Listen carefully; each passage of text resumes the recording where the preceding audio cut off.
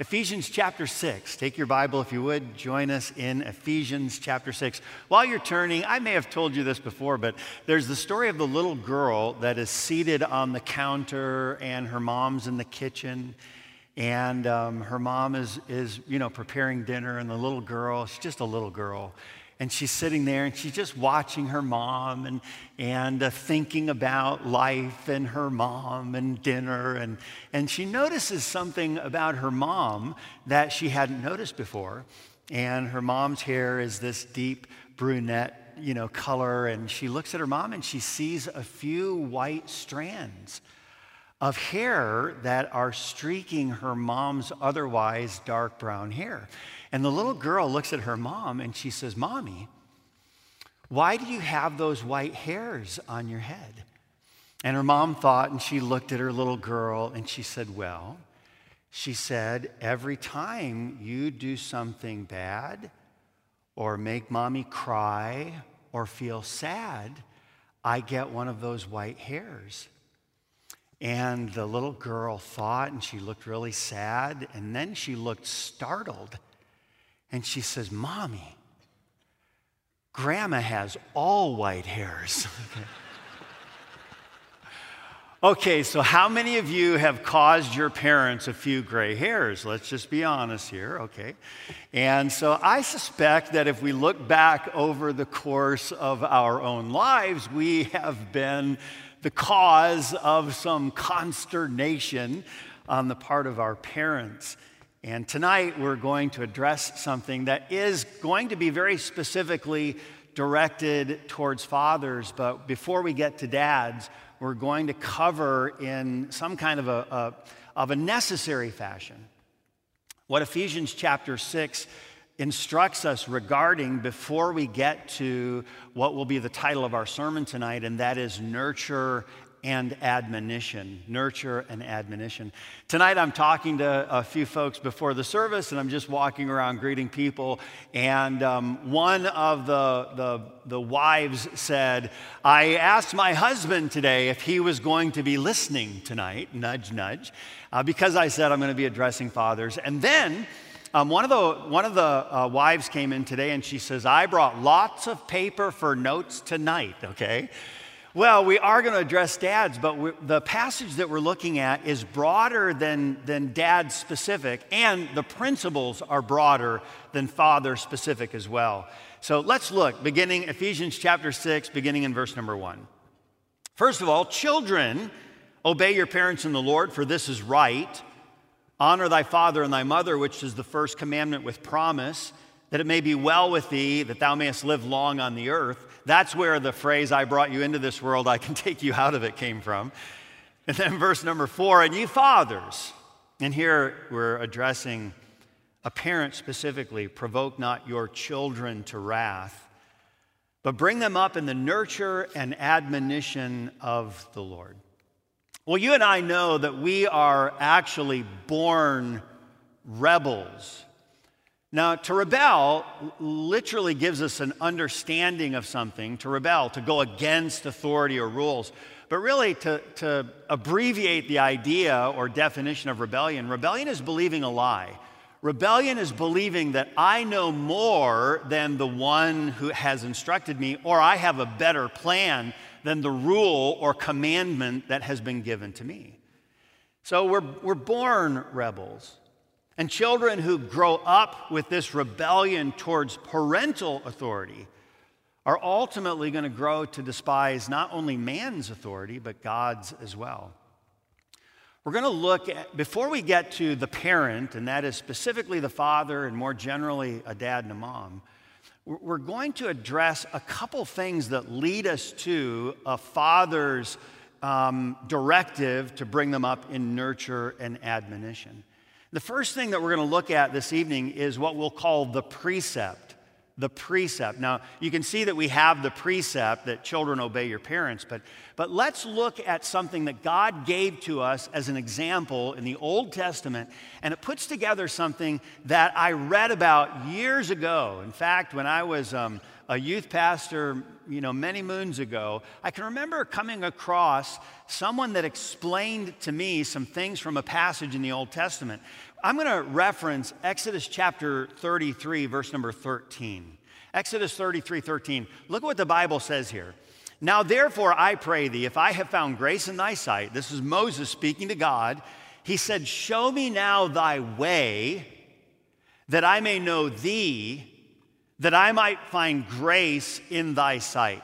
Do you understand what Moses is asking? He's saying, God, show me your ways so that I can come to know you.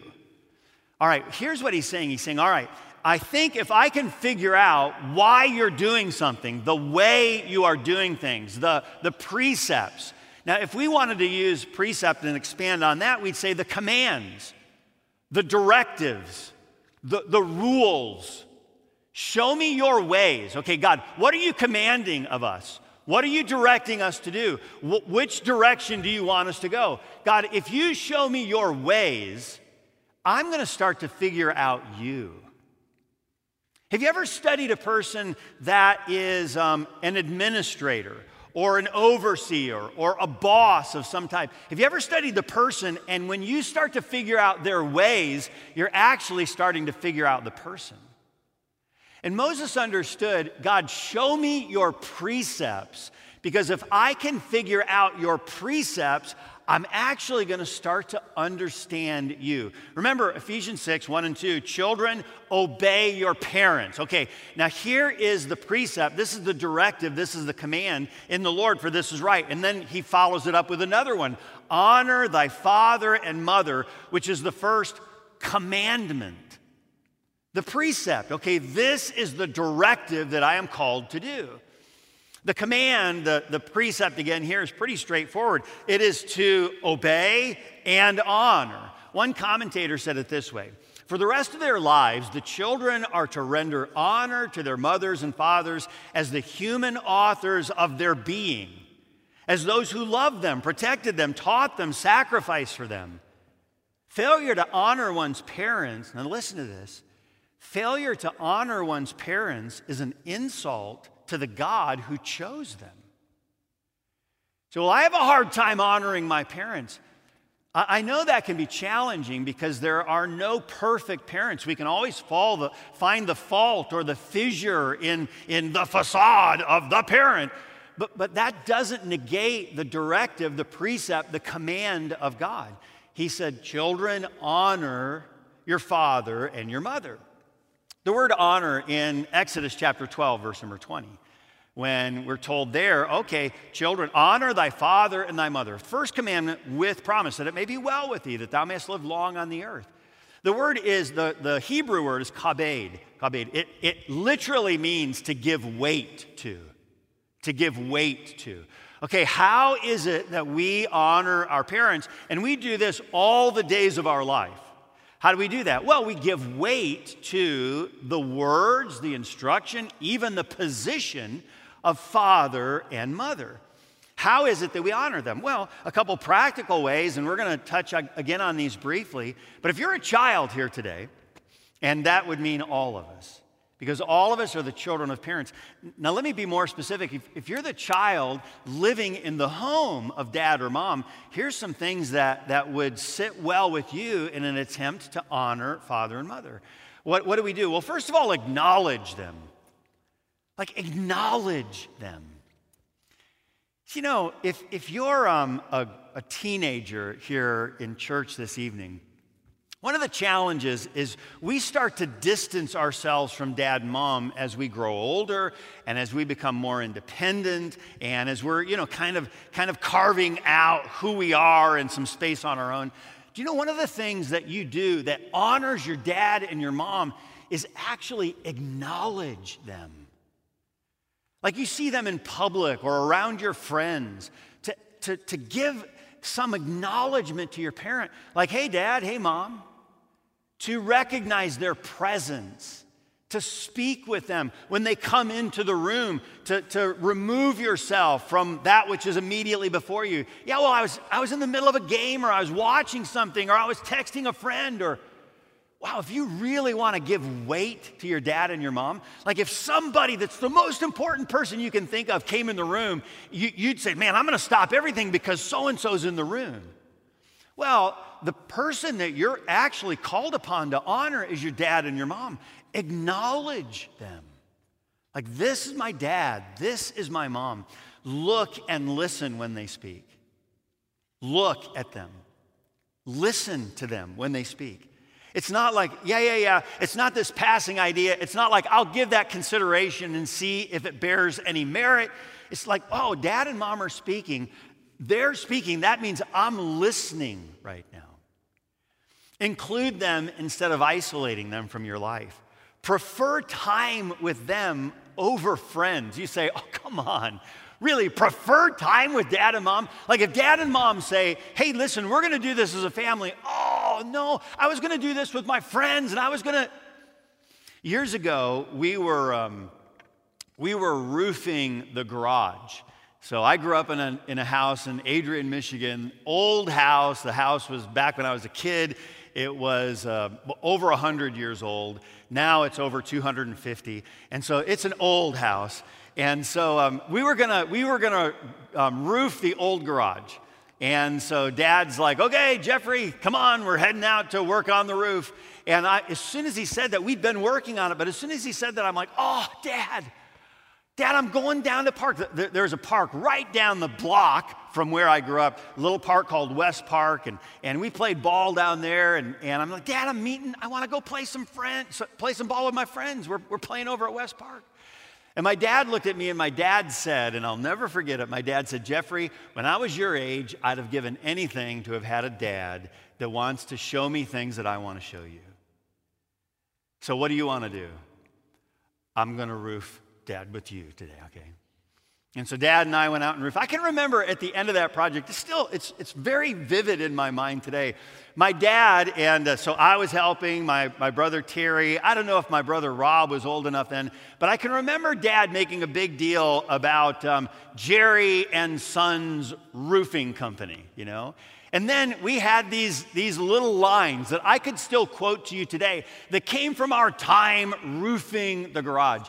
Do you know what honor says? It says, hey, listen, it might be work, it might be something that, like, that's not my first choice of things to do, but if I get to do this with my parent, I prefer time with dad and mom, even over time with my friends. Ask questions about them. Know their history. Hey, Dad, what did you do when? Hey, Mom, what was it like to? Find out about your parents. Do you know, when we ask questions about people, it shows our interest, our desire to know them for who they are. Make them look good in front of others.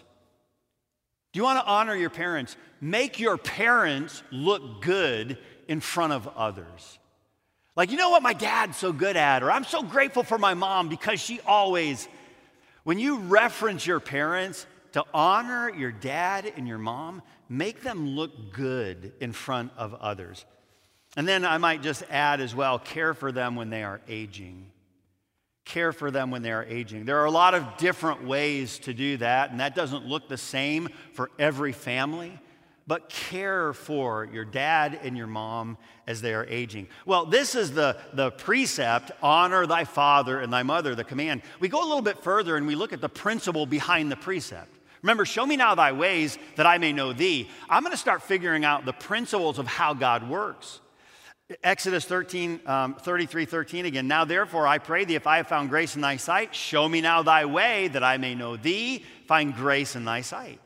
We get to the principle behind the precepts. The principle is when I get to know God's ways, I'm getting to know God. It actually is precept, principle. We're not going to spend a lot of time on the third one, but it's person. The commands, there's a command, and then there's always something behind that, a principle. For example, the command would be, thou shalt not commit adultery. Okay, there's a purity principle behind the command. And then what do I learn? Okay, so the command, thou shalt not commit adultery. The principle behind the command, purity. The person behind the principle is a God who knows no evil. He is perfect and just, pure in all his ways. You know, the more we get to know about the precepts of God, the more we'll see the principles behind them, and the more clearly we'll see the person of God. Okay, so the principle. We've got this precept. This is a command, children obey and honor. And then we've got this principle. We have to understand that when a child obeys their parents, they're obeying the greater principle of obedience to a structure of authority, which ultimately is obedience to God. This principle is something that'll serve any person all the days of their life. Okay, now don't raise your hand, but how many of you can think of an instance in your life where you've had a hard time coming underneath the structure of authority? I don't understand it. I wouldn't do it that way. This is frustrating to me. How many of you have ever had that, like, this is hard to come underneath that structure of authority? Listen, all authority comes from God. God's authority is perfect. We don't execute his ways perfectly, but if we have authority, it is the direct result of God distributing authority. We saw that last week when we were talking about Romans chapter 13. The powers that be are ordained by God. Okay, so a parent has authority, and if a child learns to come underneath that structure of authority, a child is actually learning now a principle that's going to serve them all the days of their life. Now, let's add this to the mix. We have to understand, for a child to obey, they must be first given a command.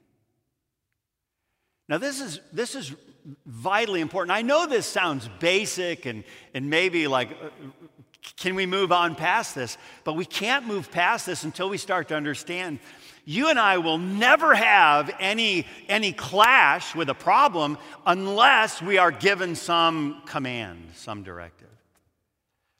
How many of you, again, don't raise your hand, but how many of you ever had problems with your children when you had them in public that you didn't necessarily have when you were at home? Did you ever notice, like, why are my kids so bad everywhere else except home? Like, oh man, as soon as we go here or as soon as we go there, it sometimes seems like the challenges explode and we have all these issues and we don't have so many at home. This is not always the case, and certainly the kids are then being placed in new circumstances. They haven't faced that before. They're tired, they're hungry. All of those things really do play a part.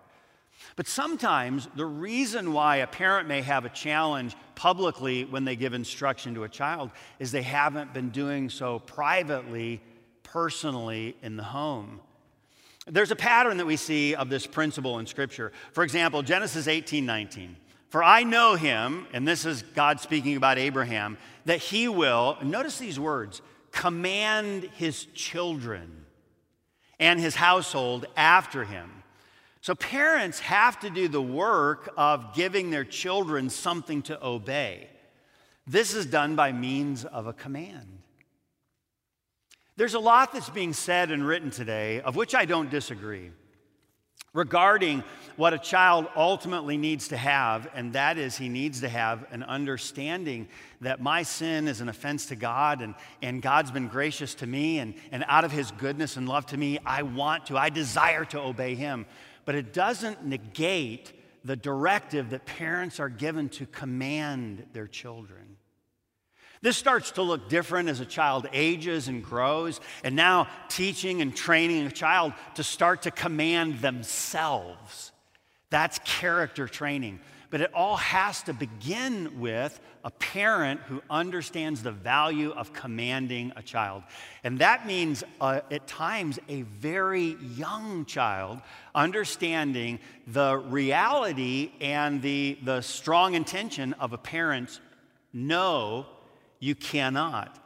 Without a command, again, there is no ability to teach a child. So the principle of obedience is bigger than a person's parents. It's the order that God has set forth upon which we all operate. This matter of obedience is serious in God's sight. Satan rebelled against the principle of obedience, and he did his own thing. Jesus submitted to the principle and became obedient, even the point of obedience, even to the death of the cross. Okay, so briefly, we understand there's a precept, there's a principle, and then let me just touch on it because it's there. There is a promise, and the promise is wonderful. Ephesians 6:3 says, that it may be well with thee, and that thou mayest live long on the earth. Okay, life is better when you honor your parents. I mean, we could put a big period and exclamation point following that. There's no getting around a special promise from God. Listen, honor your father and your mother. Why? That it may be well with thee. The words, that it may be well with thee, they're significant and a part of this promise. Do you want your children, and we should ask this, do you want your children to honor you? And the answer is, well, yes. Then we're to set the example for our children by honoring our parents as well. Do you want life to treat you well? Well, then treat your parents well. Many of the challenges we face in our lives would be resolved if we were to take the Word of God in every aspect that it gives us instruction and take it seriously. We can't remove this primary command, part of the 10 Commandments, that represents the very holiness of God, and expect life to treat us well. Proverbs 30:17 says it this way. It says, "The eye that mocketh at his father and despiseth to obey his mother, the ravens of the valley shall pick it out. The young eagles shall eat it." Sadly, there are in our age many that have so disregarded their parents that I think the biblical result, the consequence has come, and that is they literally can't see life clearly. Okay, so the child that disregards their parents, I don't have any time for them. In fact, the admonition that we see here, it says, "The eye that mocketh at his father despiseth to obey his mother." I mock my dad. I have no time for him. I despise my mom, the instruction that she gives. The Bible says literally this person is going to have a hard time seeing life as it truly is. They have no vision for that which is to be before them. Okay, let's get to the parents, and most specifically, these are directives to fathers. Now remember, the Bible is wonderfully balanced, and it doesn't command children to obey without giving a word of instruction to parents. And this is, again, specifically to fathers. We oftentimes spend a lot of time talking to children. Children obey, children honor. But again, because the Bible puts all things together perfectly, it now gives instruction to parents regarding their actions, and again, specifically fathers. Notice what it says in verse number 4. "And ye fathers, provoke not your children to wrath, but bring them up in the nurture and admonition of the Lord." So in Colossians, Paul repeats several of these important themes. In Colossians 3:21, he said it this way. He said, "Fathers, provoke not your children to anger, lest they be discouraged." And earlier in the book of Ephesians, Paul gives, in a sense, kind of a key that helps unlock some principles for fathers that keeps them from reproducing something in their children's life that is a challenge in their own life. And that's typically what we do. When I have a challenge in my own life, I start to see those things crop up in the lives of others. And so Paul earlier, he says, hey, this is an important principle. When we get this, it actually saves us from some later problems.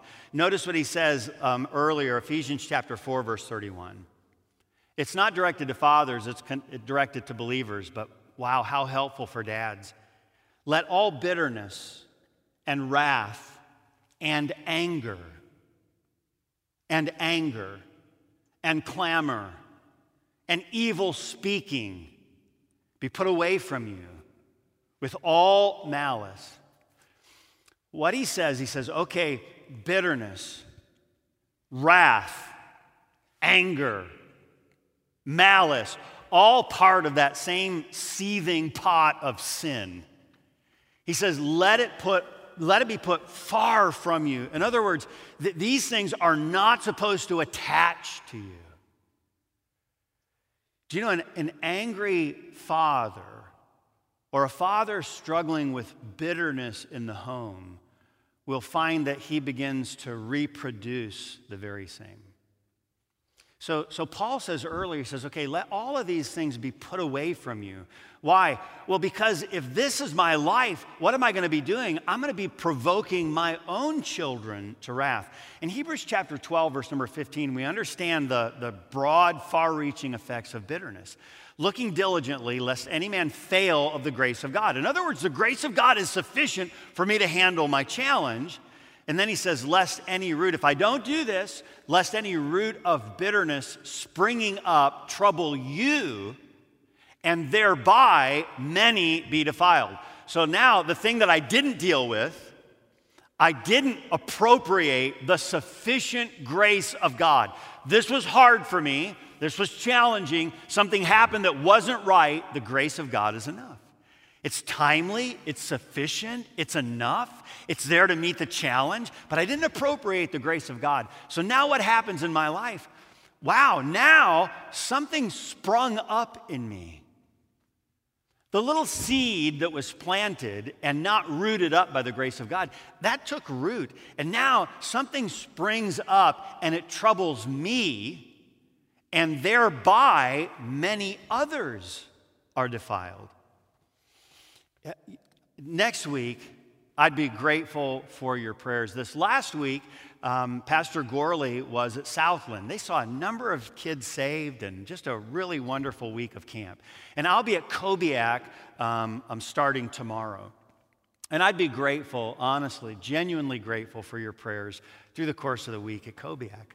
And one of the messages, I don't know if I'll preach it this week or not, but one of the messages I've often preached at teen camps is a message on bitterness. And I've had a number of camp directors come afterwards and say, man, I was surprised. He said, bitterness to teens is not a typical message, but he says, I'm just blown away at the number of responses. Like the volume of teenagers responding to a message on bitterness. And they might ask why, and of course I can't pretend to know all the reasons why, but somehow some seed spread to them, and thereby many are defiled. Fathers, provoke not. Okay, to provoke to anger suggests in our passage a repeated, ongoing pattern of treatment that gradually builds up deep-seated anger and resentment. And then it boils over to hostility. Provoke to anger. At times, I think as dads, sometimes well-meaning but ill done. At times, dads can poke at their kids in such a way that it's no longer fun.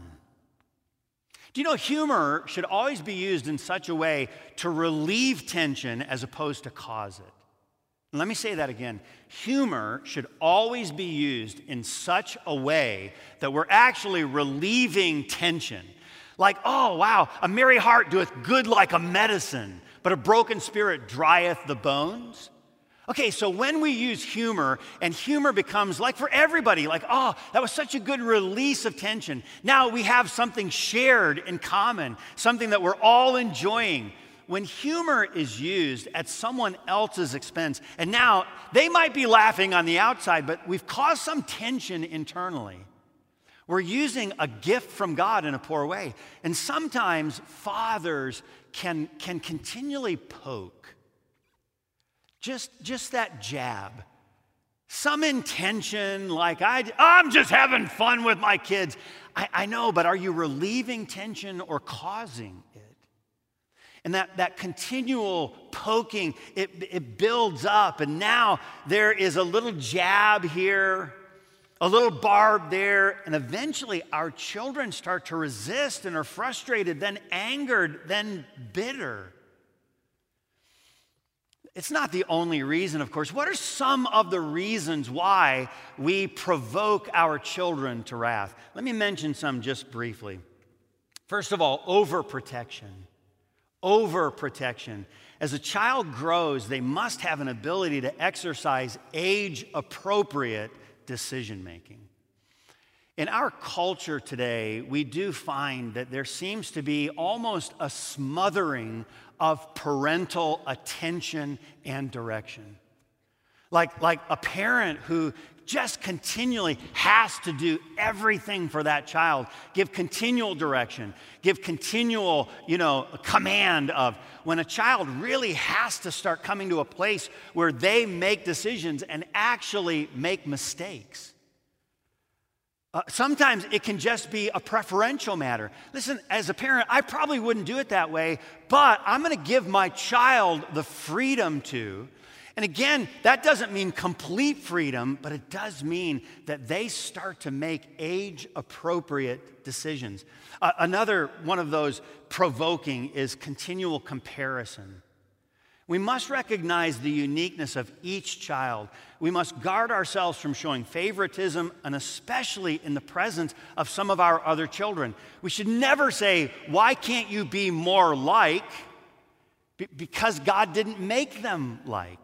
And so at times it is this continual comparison that is a provoking of our children. Then unrealistic expectations or pressure to achieve. Did you ever think about the idea that when we constantly praise our children for outcomes, a child learns that they have to constantly perform to get praise? Like maybe they worked and they prepared for, but they didn't quite meet the mark that they were striving for. So then we said, well, maybe next time, maybe work harder next time. And oh, I know I'm as disappointed as you are, but do you know when we praise a child for the character that it took to prepare for? Hey, listen, maybe they make this is an easy illustration, but maybe they make the winning shot on a basketball game. Oh, I can't believe you made that shot. That shot was so great. Oh, wow, what an exciting time. And oh, we were so proud of you. Maybe it would be better to say, let me tell you, I am so proud of you for being out on the basketball court for so many lonely hours, taking that jump shot. I'm telling you, it really was fun to watch you do what I have seen you do 1,000 times out on the driveway. That kind of effort that they're putting forth to actually be able to bring that kind of result, the effort is what we praise. And then the result is kind of like the cherry on the top of the iced cake. Unreal expectations. Then instruction without encouragement. When we only instruct and fail to encourage, it discourages our children. They start to think, why should I even try? We give direction for this, we give instruction for this, we just constantly give the directives, the instruction, this is the way, but we don't give the proper encouragement that, hey, good job at that. You're starting to get this. Hey, I just wanted to say thanks for doing this. Do you know, I didn't even ask you to do this, and that really meant a lot to me. Thanks for doing that. That kind of encouragement, it just registers in a deep way with our children that the constant instruction does not. And then, let me mention this one last, overprotection of reputation. Our children quickly learn if our correction of them is because of your love of them or our love of our reputation. We should love our children and our reputation will take care of itself. How many children, in some way, shape, or form fail? Well, that would be all of them. At times, and especially in a Christian world, and we live in a Christian world, so to speak.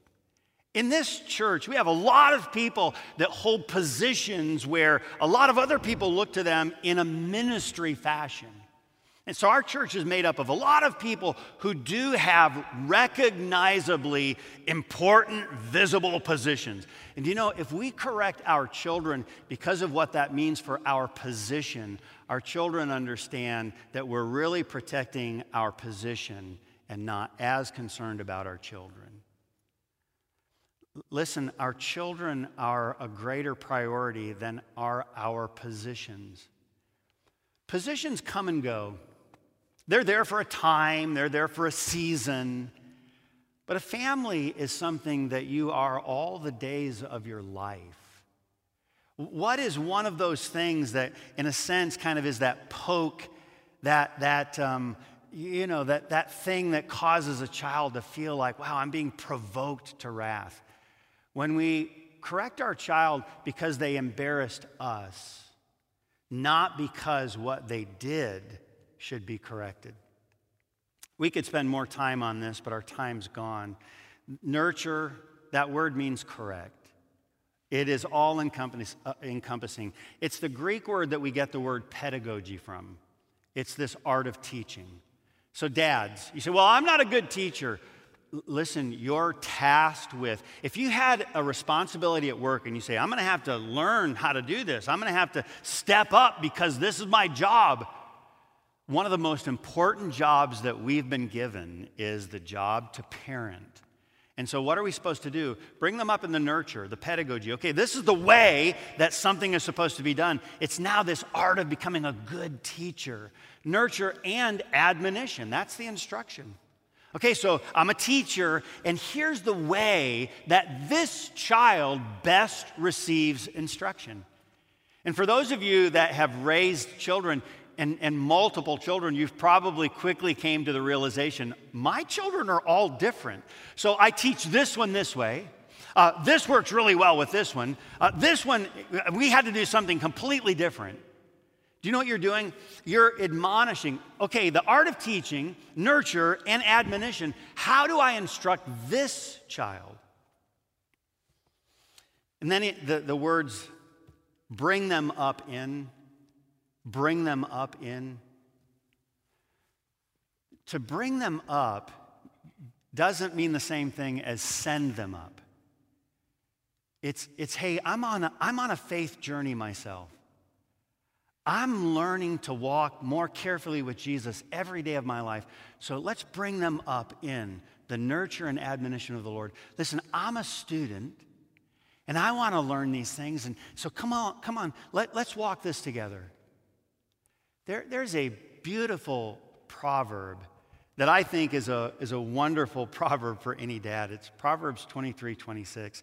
It says, my son, give me thine heart, and let thine eyes observe my ways. Isn't that a powerful combination? My son, I'm asking for something.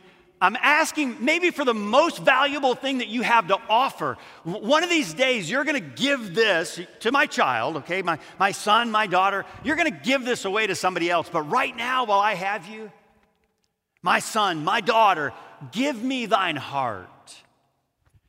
And wow, think about this. And let thine eyes observe my ways. I'm inviting you to examine my life. I'm asking for your heart. I'm inviting your inspection. Wow, what a sobering thought, Dad. We do want our children's heart, but sometimes we don't want them to notice ours too closely.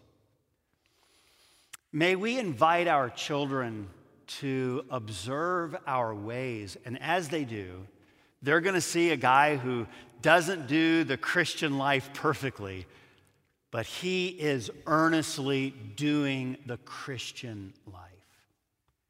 He wants to know Jesus Christ more carefully tomorrow than he does today. He stumbles and he falls, but he also realizes that there's a difference between the wicked man and the just man. The just man falleth 7 times, but he rises up again. But the wicked they fall into mischief. Listen, my son, my daughter, come on, give me your heart, walk with me. And I fell there, but I'm not going to stay down.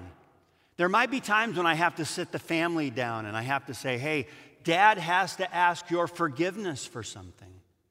Listen, I did this. I'm sorry that I did this. I'm asking you to forgive me. And do you know what they're seeing? They're seeing the reality of the Christian life.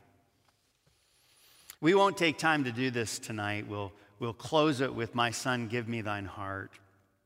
And we'll consider looking at the interaction that God, the Father, has with God, the Son.